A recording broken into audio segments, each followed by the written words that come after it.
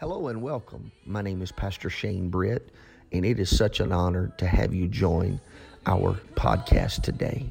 I pray that you will find something uplifting and encouraging in the word you are about to hear. Also, please feel free to connect with us via Facebook, YouTube, and Instagram. I'm so excited about what you're about to hear. Let's dive right into the Word of God. Word continuously brought me back to the subject that I did not get a chance to really expound upon, and I feel for this First Family Wednesday that this would be the word for this hour to help and encourage someone in the struggles of life that you may be going through.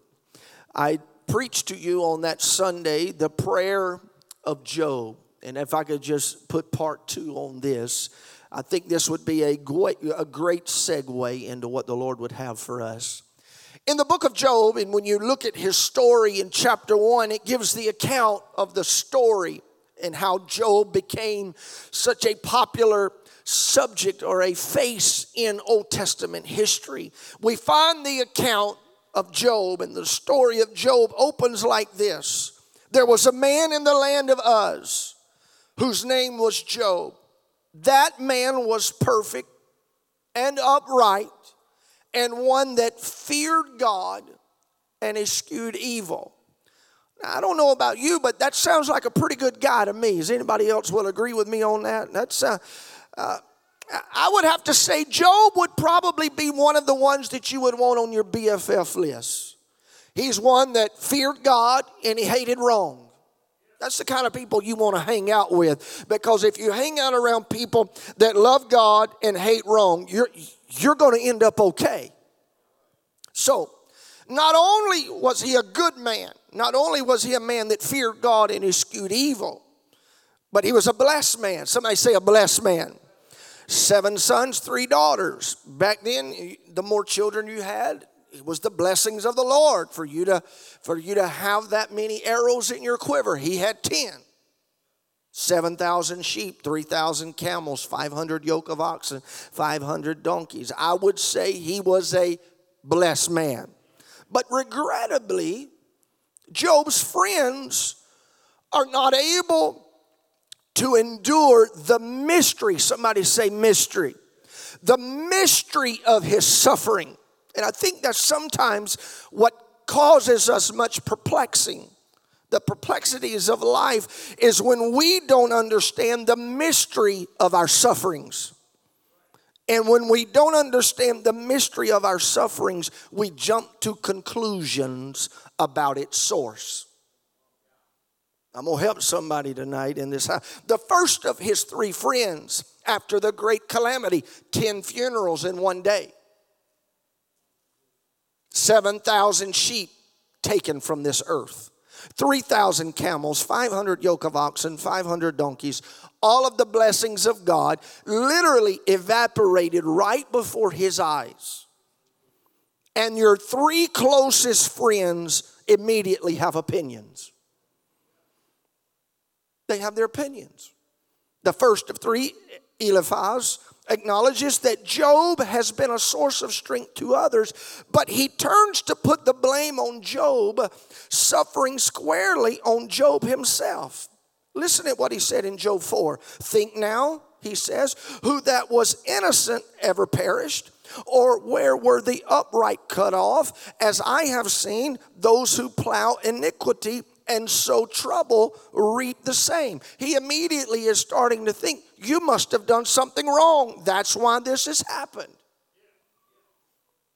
Job's second friend, Bildad, says much the same. See, God will not, in Job 8:20, see, God will not reject a blameless person, nor take the hand of evildoers. This is his friends. This is his inner circle. And Zophar, his third friend, repeats almost the same refrain in Job 11. If iniquity is in your hand, put it far away. Do not let wickedness reside in your tents. Surely then you will lift up your face without blemish. You will be secure and will not fear. Your life will be brighter than the noonday. Now those are the summaries of his 3 friends. And their reasoning goes to a subject matter called syllogism. And you may have never heard of this. This is a form of reasoning in which a conclusion is drawn from given or assumed propositions. So when we assume something, we automatically think, well, this is the reason why it's happening. This is the reason why this happened to you. God sends calamities upon wicked people only. That's a false syllogism. You have suffered a calamity, then you must be wicked. That's a false syllogism. Job himself avoids this false syllogism, but it is very commonly accepted by individuals, and I'll even say spirit-filled people. In our mind, when something bad happens, we automatically revert to a thing. What did I do wrong? Have I sinned? Did I do something? Did I not do something? Did I say something? We go down this rabbit trail of thinking. And another description, it's called the theology of divine retribution. It assumes that God blesses those who are faithful to him and punishes those who sin. And that theology is not entirely without biblical support, because there's many cases in which God sends calamity, he sends punishment, just like he did Sodom and Gomorrah. But others often experience things that bear out this theological position as well. But in most situations, things do turn out better when we follow God's ways than when we forsake them. However, God does not always work that way. There are times when life just happens. There are just times that God says, I'm going to rain on the just and the unjust. There are times when God says, I've got more faith in you than you have in yourself. I just believe the story of Job is of the faith of God. Let that sink in for him. Do you mean God has faith? You better believe God has faith. If God had enough faith in Job that he looked at Satan and said, have you tried my servant Job? Have you tried him? Don't tell me God don't have faith. God's got more faith in you than sometimes we even have in ourselves. And that's what I want us to take a firm grip on tonight. In Job's case, the theology of divine retribution is not true, because God says that Job is a righteous man. God said this about Job, not Job about himself, but the creator of the heavens and the earth said this is a righteous man. But Job's friend's devastating error is to apply a generalization to Job's situation without knowing what they're talking about. Anyone who has spent time with a suffering friend knows how hard it is to remain present without trying to give answers. Because we think within our own ability, even after prayer, that I can somehow lighten the load. It's excruciating to suffer silently with a friend who must rebuild life piece by piece without a certainty about the outcome.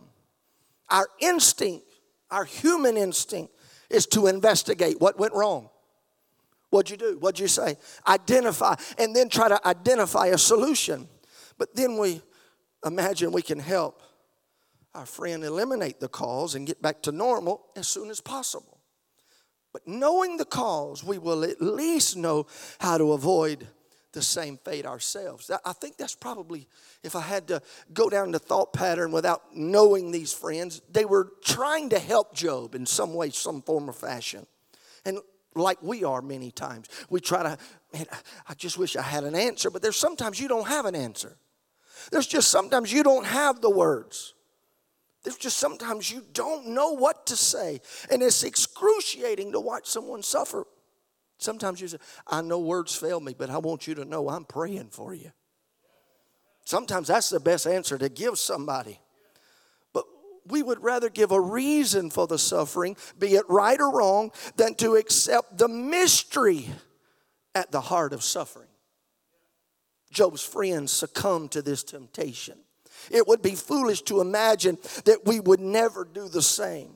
How much harm have we as well-intended Christians, how much harm have we caused by giving pious-sounding answers to suffering, even though we have no idea what we're talking about?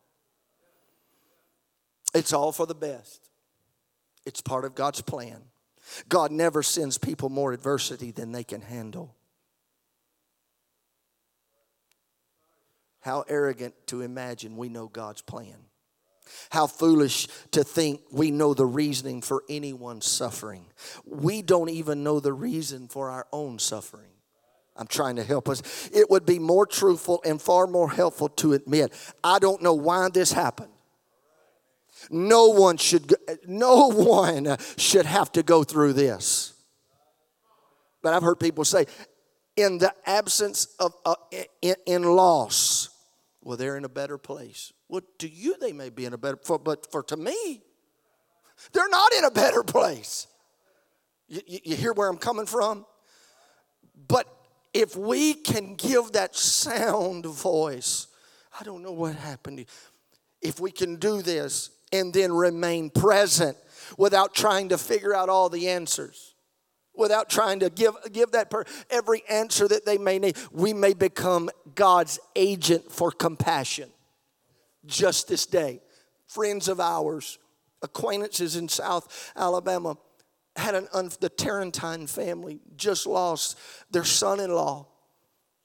Their son-in-law and daughter, and we're out on the porch in Guatemala watching a football game, and 3 armed robbers come up to rob them. The wife managed to escape, but they shot her husband, tragically died. I don't have the answers for that. Doing missions work in Guatemala, serving in the kingdom of God, reaching children and being ambassadors of God.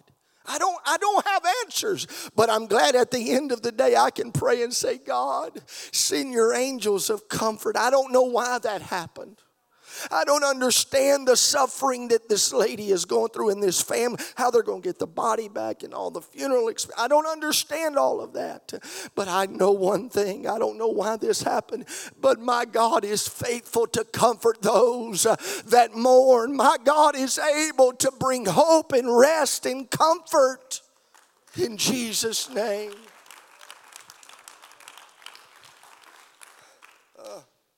Job's friends can't lament with Job or even acknowledge that they lack a basis for judging him.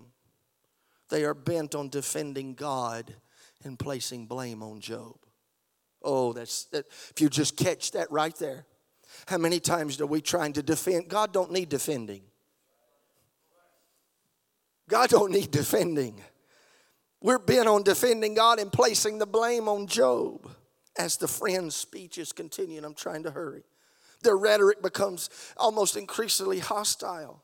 Listen to faced with the self-imposed choice of blaming Job or blaming God, they harden their hearts against their friend. Job 22:8 said, there is no end to your iniquities, says Eliphaz. And then he invests some iniquities to charge against Job. You have given no water. You have given no water to the weary to drink, and you have withheld bread from the hungry. Listen to this man. You have sent widows away empty-handed, and the arms of the orphans you have crushed. How would you like to have this guy as your friend when you're sitting here dealing with the grief and loss? Zophar's last speech observes that wicked persons will not enjoy their riches because God will make their stomachs vomit them up again, Job 20:15, and that they will give back the fruit of their toil and will not swallow it down. From the profit from their trading, they will get no fruit of their enjoyment. This is an appropriate writing of the wicked's wrongdoing. That in Job 20:19, they have crushed and abandoned the poor. They have seized a house that they did not build. The reader knows when you read the word that this does not apply to Job, but they're assuming.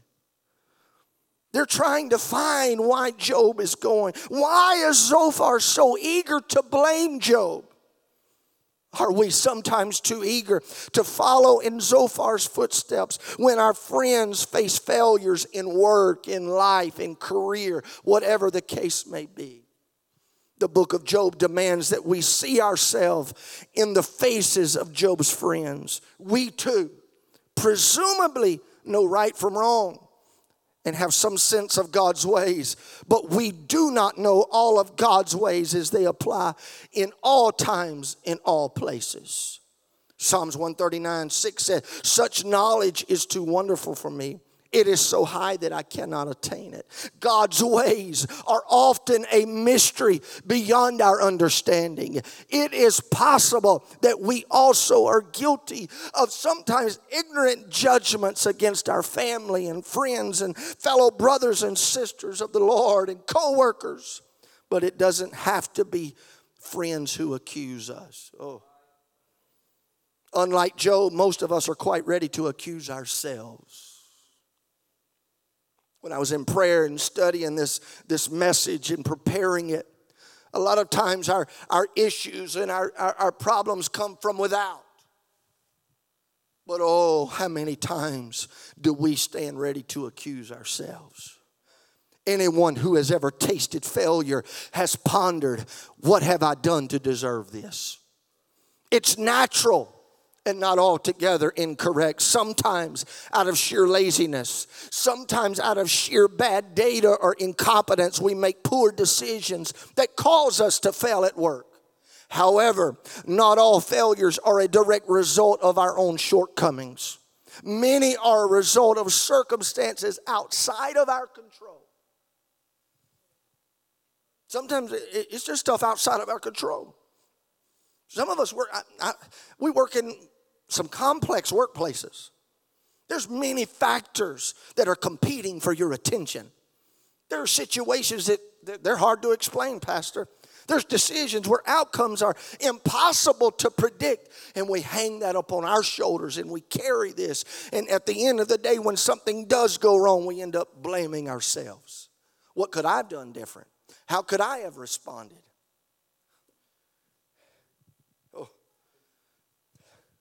Job's friends moved from questioning what Job did wrong to questioning whether Job had abandoned God. Along the way, the friends encouraged Job, why don't you just return back to God? Bildad says, Job, make a supplication to the Almighty. Make a supplication so your future will be very great and filled with laughter and shouts of joy. Eliphaz adjures him, if you will return to the Almighty, you will be restored, like he left God. Like God went on vacation and he needed to pursue after God. But, you know, when you're talking to someone, sometimes that's good advice. But in this situation, sometimes we do turn away from God. And we need to be called back to him. However, Job has not done anything to deserve his suffering.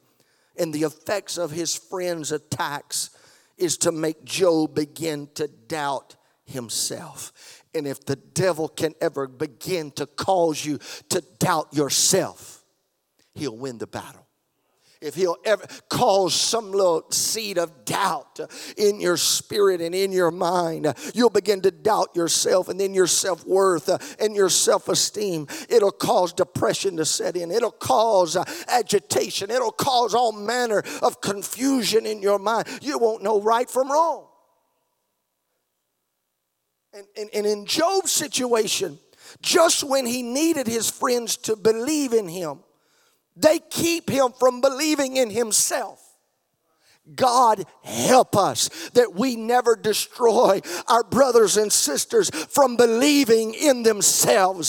They've got enough hell they're going through. They've got enough situation. Oh, could it be coming out of our mouth? I believe in you. I believe in who you are. I believe in what you can accomplish. You may have fallen, but get back up again. You may have made a mistake, but get back in the fight. You may have had failure in your life, but I'm not going to push you further down. Oh, I feel like preaching tonight. Ooh, hallelujah. My God, I don't want you to ever doubt yourself. This is a safe place. If you fall, you can get back up again. Oh, this is not a judgment. This is not a house of judgment. This is a place of mercy. How can you say, well, if God's still on the mercy seat, how can I sit on the judgment seat? I want to stay on the seat of mercy because I don't know when I'm going to need it. I don't know when my babies are going to need it. I don't know. But as long as I'm given mercy, I'm going to err on the side of mercy. You may not think they deserve it, but I'm going to err on the side of mercy. Oh, it don't cost you anything. It costs you a little pride to give mercy. It'll cost you a little bit of trying to prove your side of the story. But one day you're going to need mercy. One day I'm going to need mercy. And I want somebody to say, here, mercy. Here's your mercy. Oh, but it's much like a bank account. You can't withdraw more than you've put in. I don't ever want it to be, Brother Ed. Brother Joseph, I don't ever want to get to the bank of God. If God has a bank and mercy is the currency, I don't ever want to get there and say, God, I need mercy. And he looks at me and says, non-sufficient fund. You ain't put enough. You ain't gave enough to be able to withdraw. Oh, just when he needed his friends to believe in him, they kept him from believing in himself. And I'm going to say this. This goes to this whole. This is first family. How can they support him when they have already made up their mind about him? It's hard to help somebody when you've already made up your mind about them. It's hard to give mercy. Well, they deserve what they're getting by God. Be careful. You don't know the whole story.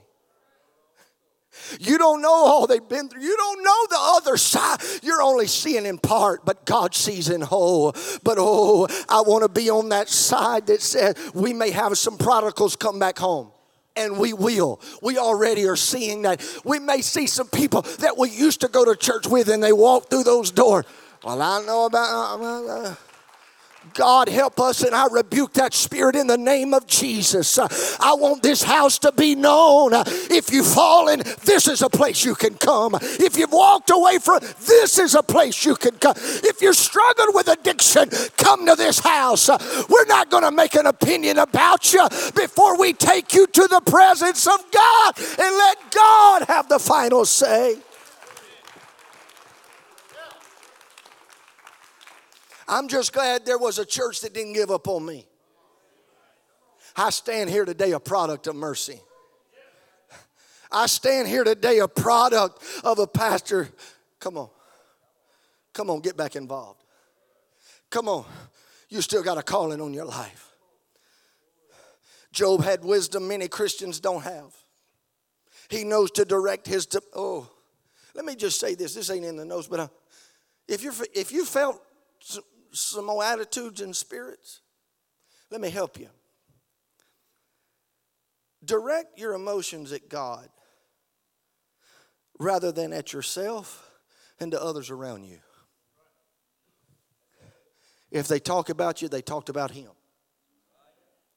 If they lie on you, they lied on him. But just let your emotions go to the throne of God. Let your heartbeat go toward him and not yourself and not them. If Satan is the accuser of the brethren, we don't need to join his forces. If Satan is the accuser of, we don't need to join sides with him.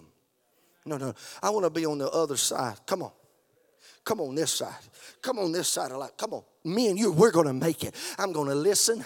I'm going to try to help you. I'm going to try to be the brother or sister, whatever you may need. I'm probably not going to have all the answers, but I can listen and I can pray and I can encourage. There was something about Job that I wish we could all get right here tonight. First family. Job had a revelation that the source of his blessings and his adversities was God. When you know your blessings and adversities come from God, you take your complaint to the source. You don't take it to Facebook. You don't take it to Instagram. You don't take it to Twitter before you take it to God. But when you take it to God, listen at what Job said in Job 13. But I would speak to the Almighty and desire to argue my case with God. How many are my iniquities and my sins? Make known my transgression and my sin. Why do you hide your face and count me as your enemy? God, he's going to the source. He's going to the throne of God. He acknowledges he don't understand God's ways. He does great things and unsearchable and marvelous things without number, Job 5 and 9. He knows he can never prevail in an argument against God. Are you hearing me? Job 9 said, if one wished to contend with him, no one could answer him once in 1,000. He is wise in heart and mighty in strength. Who has resisted him and succeeded? This is Job talking about our God. But he knows his anguish has to come out somewhere. Sometimes you just got to get alone with God. Sometimes you just got to get in that prayer closet or in that vehicle and you just got to take a ride. And you just got to say, God, if I could argue my case with you, you're arguing with the creator of heaven and earth. You're arguing with the man. Heaven is his throne. Earth is his footstool, and you're going to try to tell him what to do. But he still lets that anguish get out. He doesn't bottle it up. But Job 7:11 says, therefore I will not restrain my mouth. I will speak in the anguish of my spirit. I will complain in the bitterness of my soul. Job understood better to direct it at God, who can handle it easy, than against himself or those he loves who cannot. We all know the demons that plague us after failure. Anybody ever faced any demons after failure? We second guess ourselves during sleepless nights of self-torment. Lies, you'll never be happy again. You'll never find anybody. You won't ever find anybody that would cause you to live in this life happily, who will love you and respect you and honor you even with your mistakes. I'm preaching to somebody right. The lies of hell that torment us and cause us sleepless nights, plague us after failure.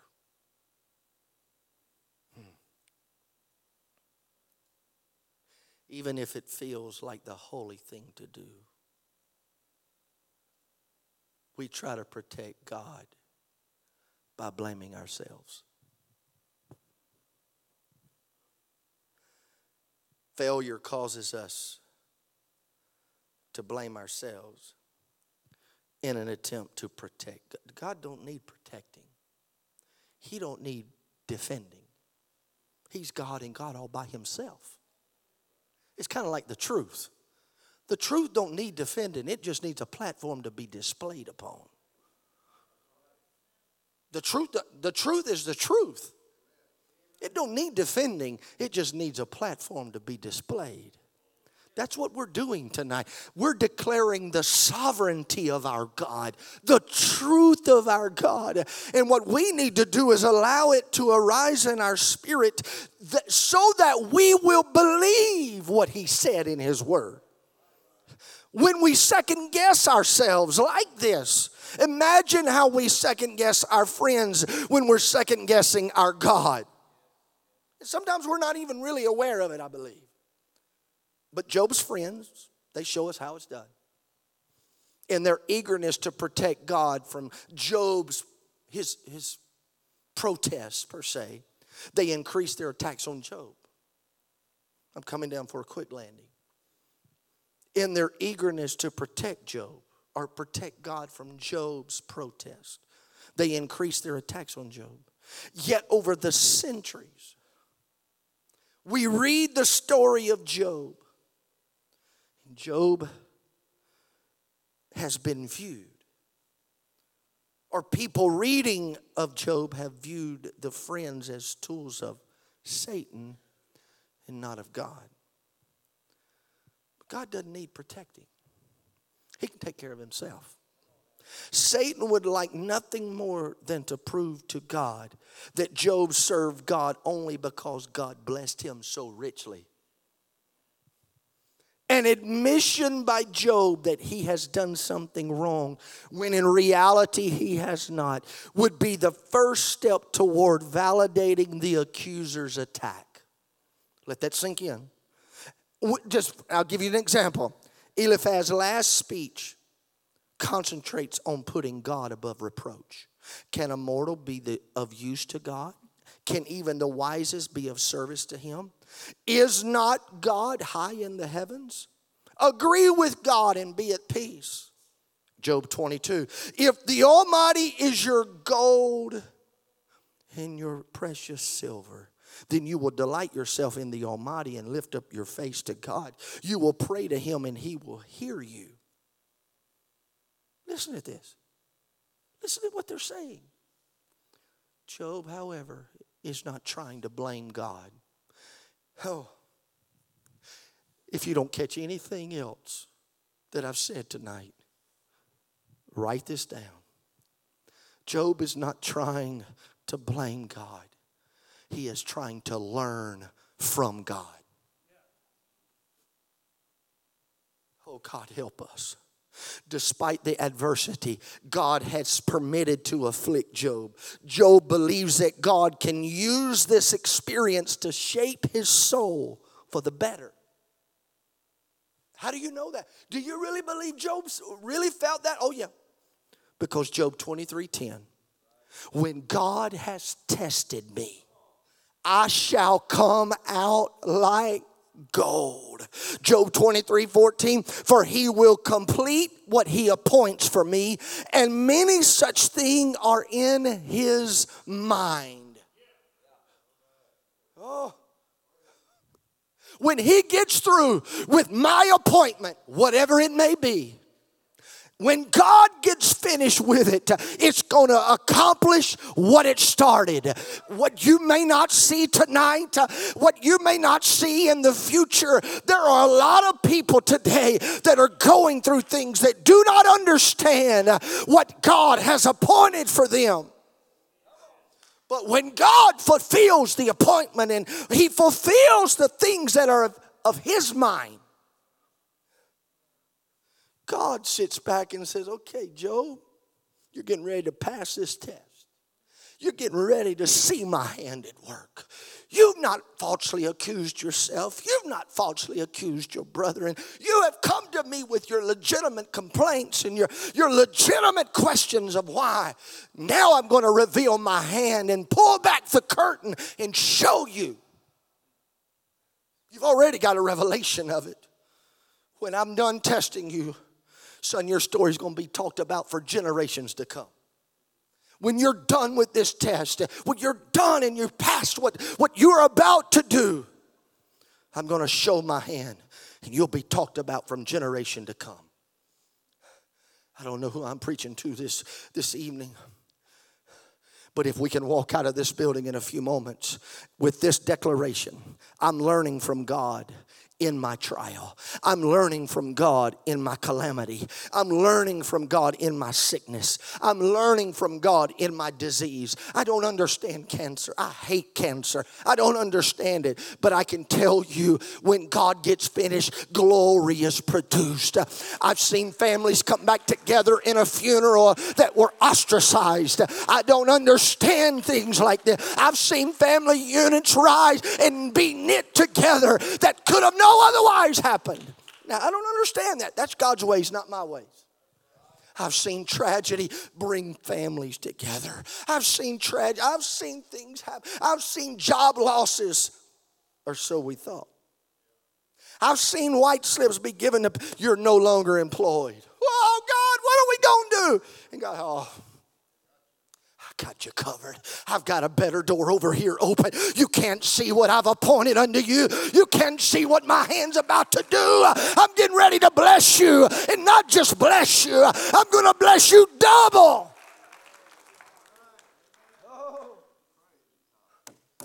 You don't understand it today.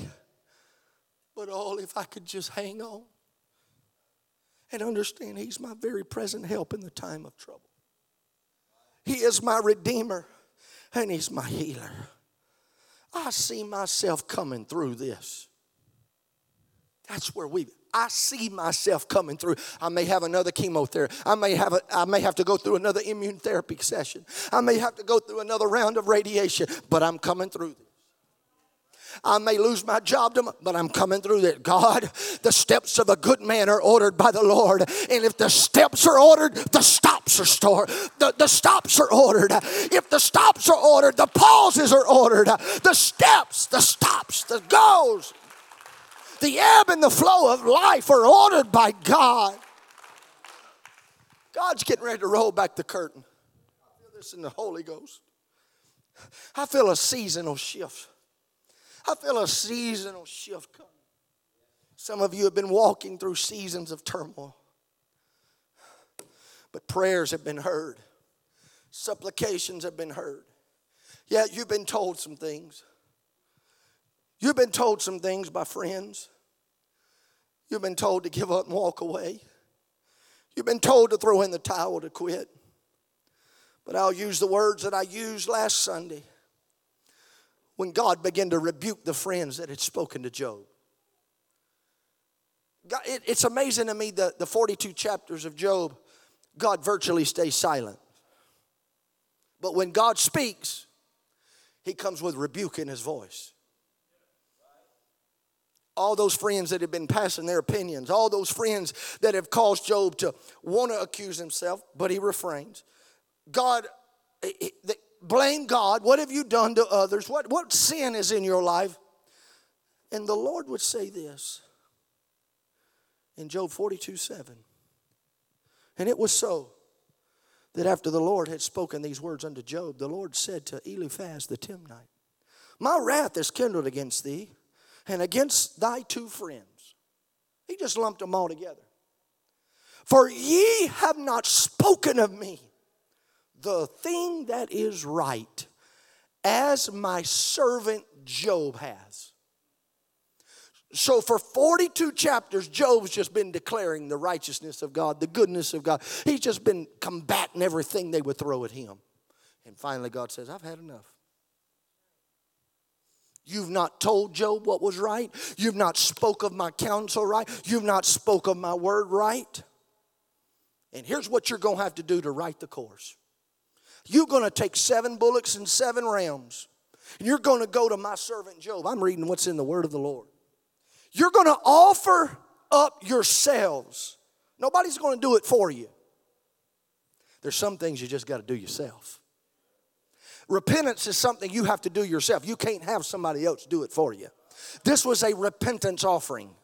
This was a get right with God offering. This was an humbling yourself offering. But you want to make things even worse. God has a way of kind of humbling us. I feel like the friends were okay. Okay, God, I'll go sacrifice the bullocks. I can do the burnt offering. But God put an and.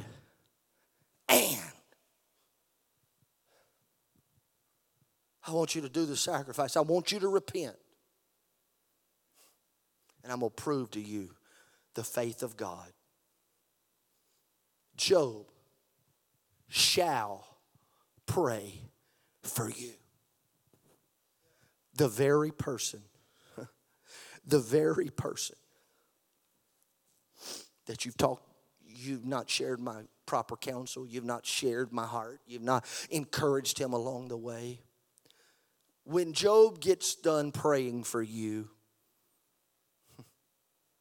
I'll accept. Lest I deal with you after your folly, and that you have not spoken of me the thing which is right, like my servant. You've got an option. You can repent and let Job pray for you. Or I'll deal with you after your folly.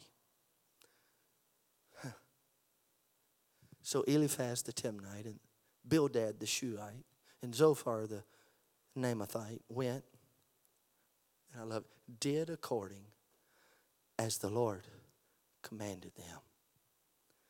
The Lord also accepted Job. So look at this. Job's radical, miraculous deliverance was tied to obedience, as well as his friends' outcome were tied to obedience. Those three men could have went to Job for prayer, and Job could have resisted. Job's future would have been unrealized. It would have vanished right before him. Those men could have chose not to go to Job, and their future would not have been realized. But the moment those two worlds come together, the moment those two worlds collided per se, there was a repenting, there was a I'm sorry, there was a prayer meeting that took place. God accepted both friends and Job. And the words would be penned, and the Lord turned the captivity of Job when he prayed for his friends. Also, the Lord gave Job twice as much as he had before. Prayer made all the difference in the world. In his future and in his past. Oh, I feel this.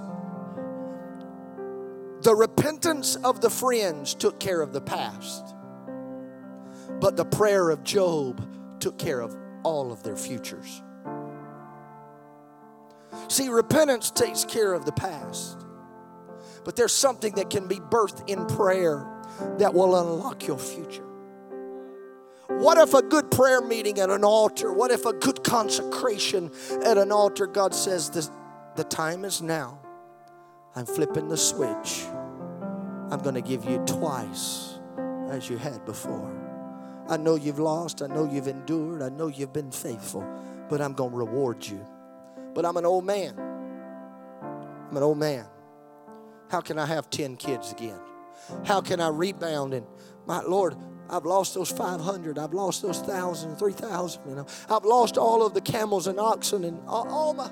How can I do it? Let me just tell you how powerful God is. In verse 16, this is where some of you are about to step across the threshold to live. After this, lived Job 140 years. What are you trying to tell me? You ain't seen your best days yet. You've not lived your best moments yet.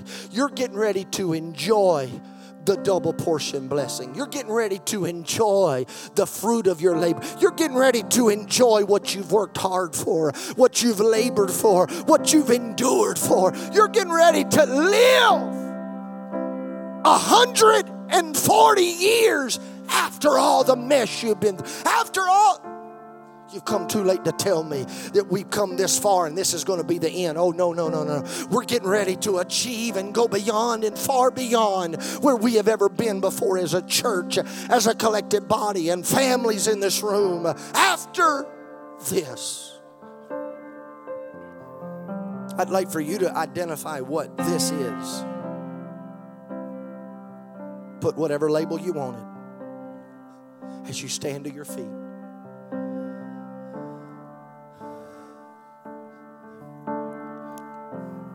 I'll help you tonight. I'm going to just start calling names. I'm going to just start calling things. And in the Holy Ghost, some of you are about to feel something shift. After cancer. After divorce. after job loss, after betrayal, after depression, after attempted suicide, after addiction, after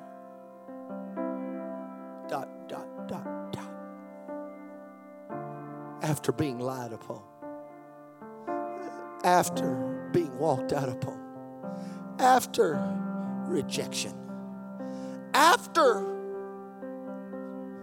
you're about to get ready to live. I just wonder if there's somebody in this room that's saying, Pastor, I'm getting ready to live my best life.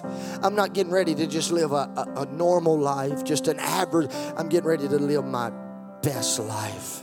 My best life. Now, I want to open this altar up to this whole body. Guest, member, it doesn't matter. If you're ready to live the best life, the captivity of Job is about to be loosened and turned around. Feel free to walk to this altar.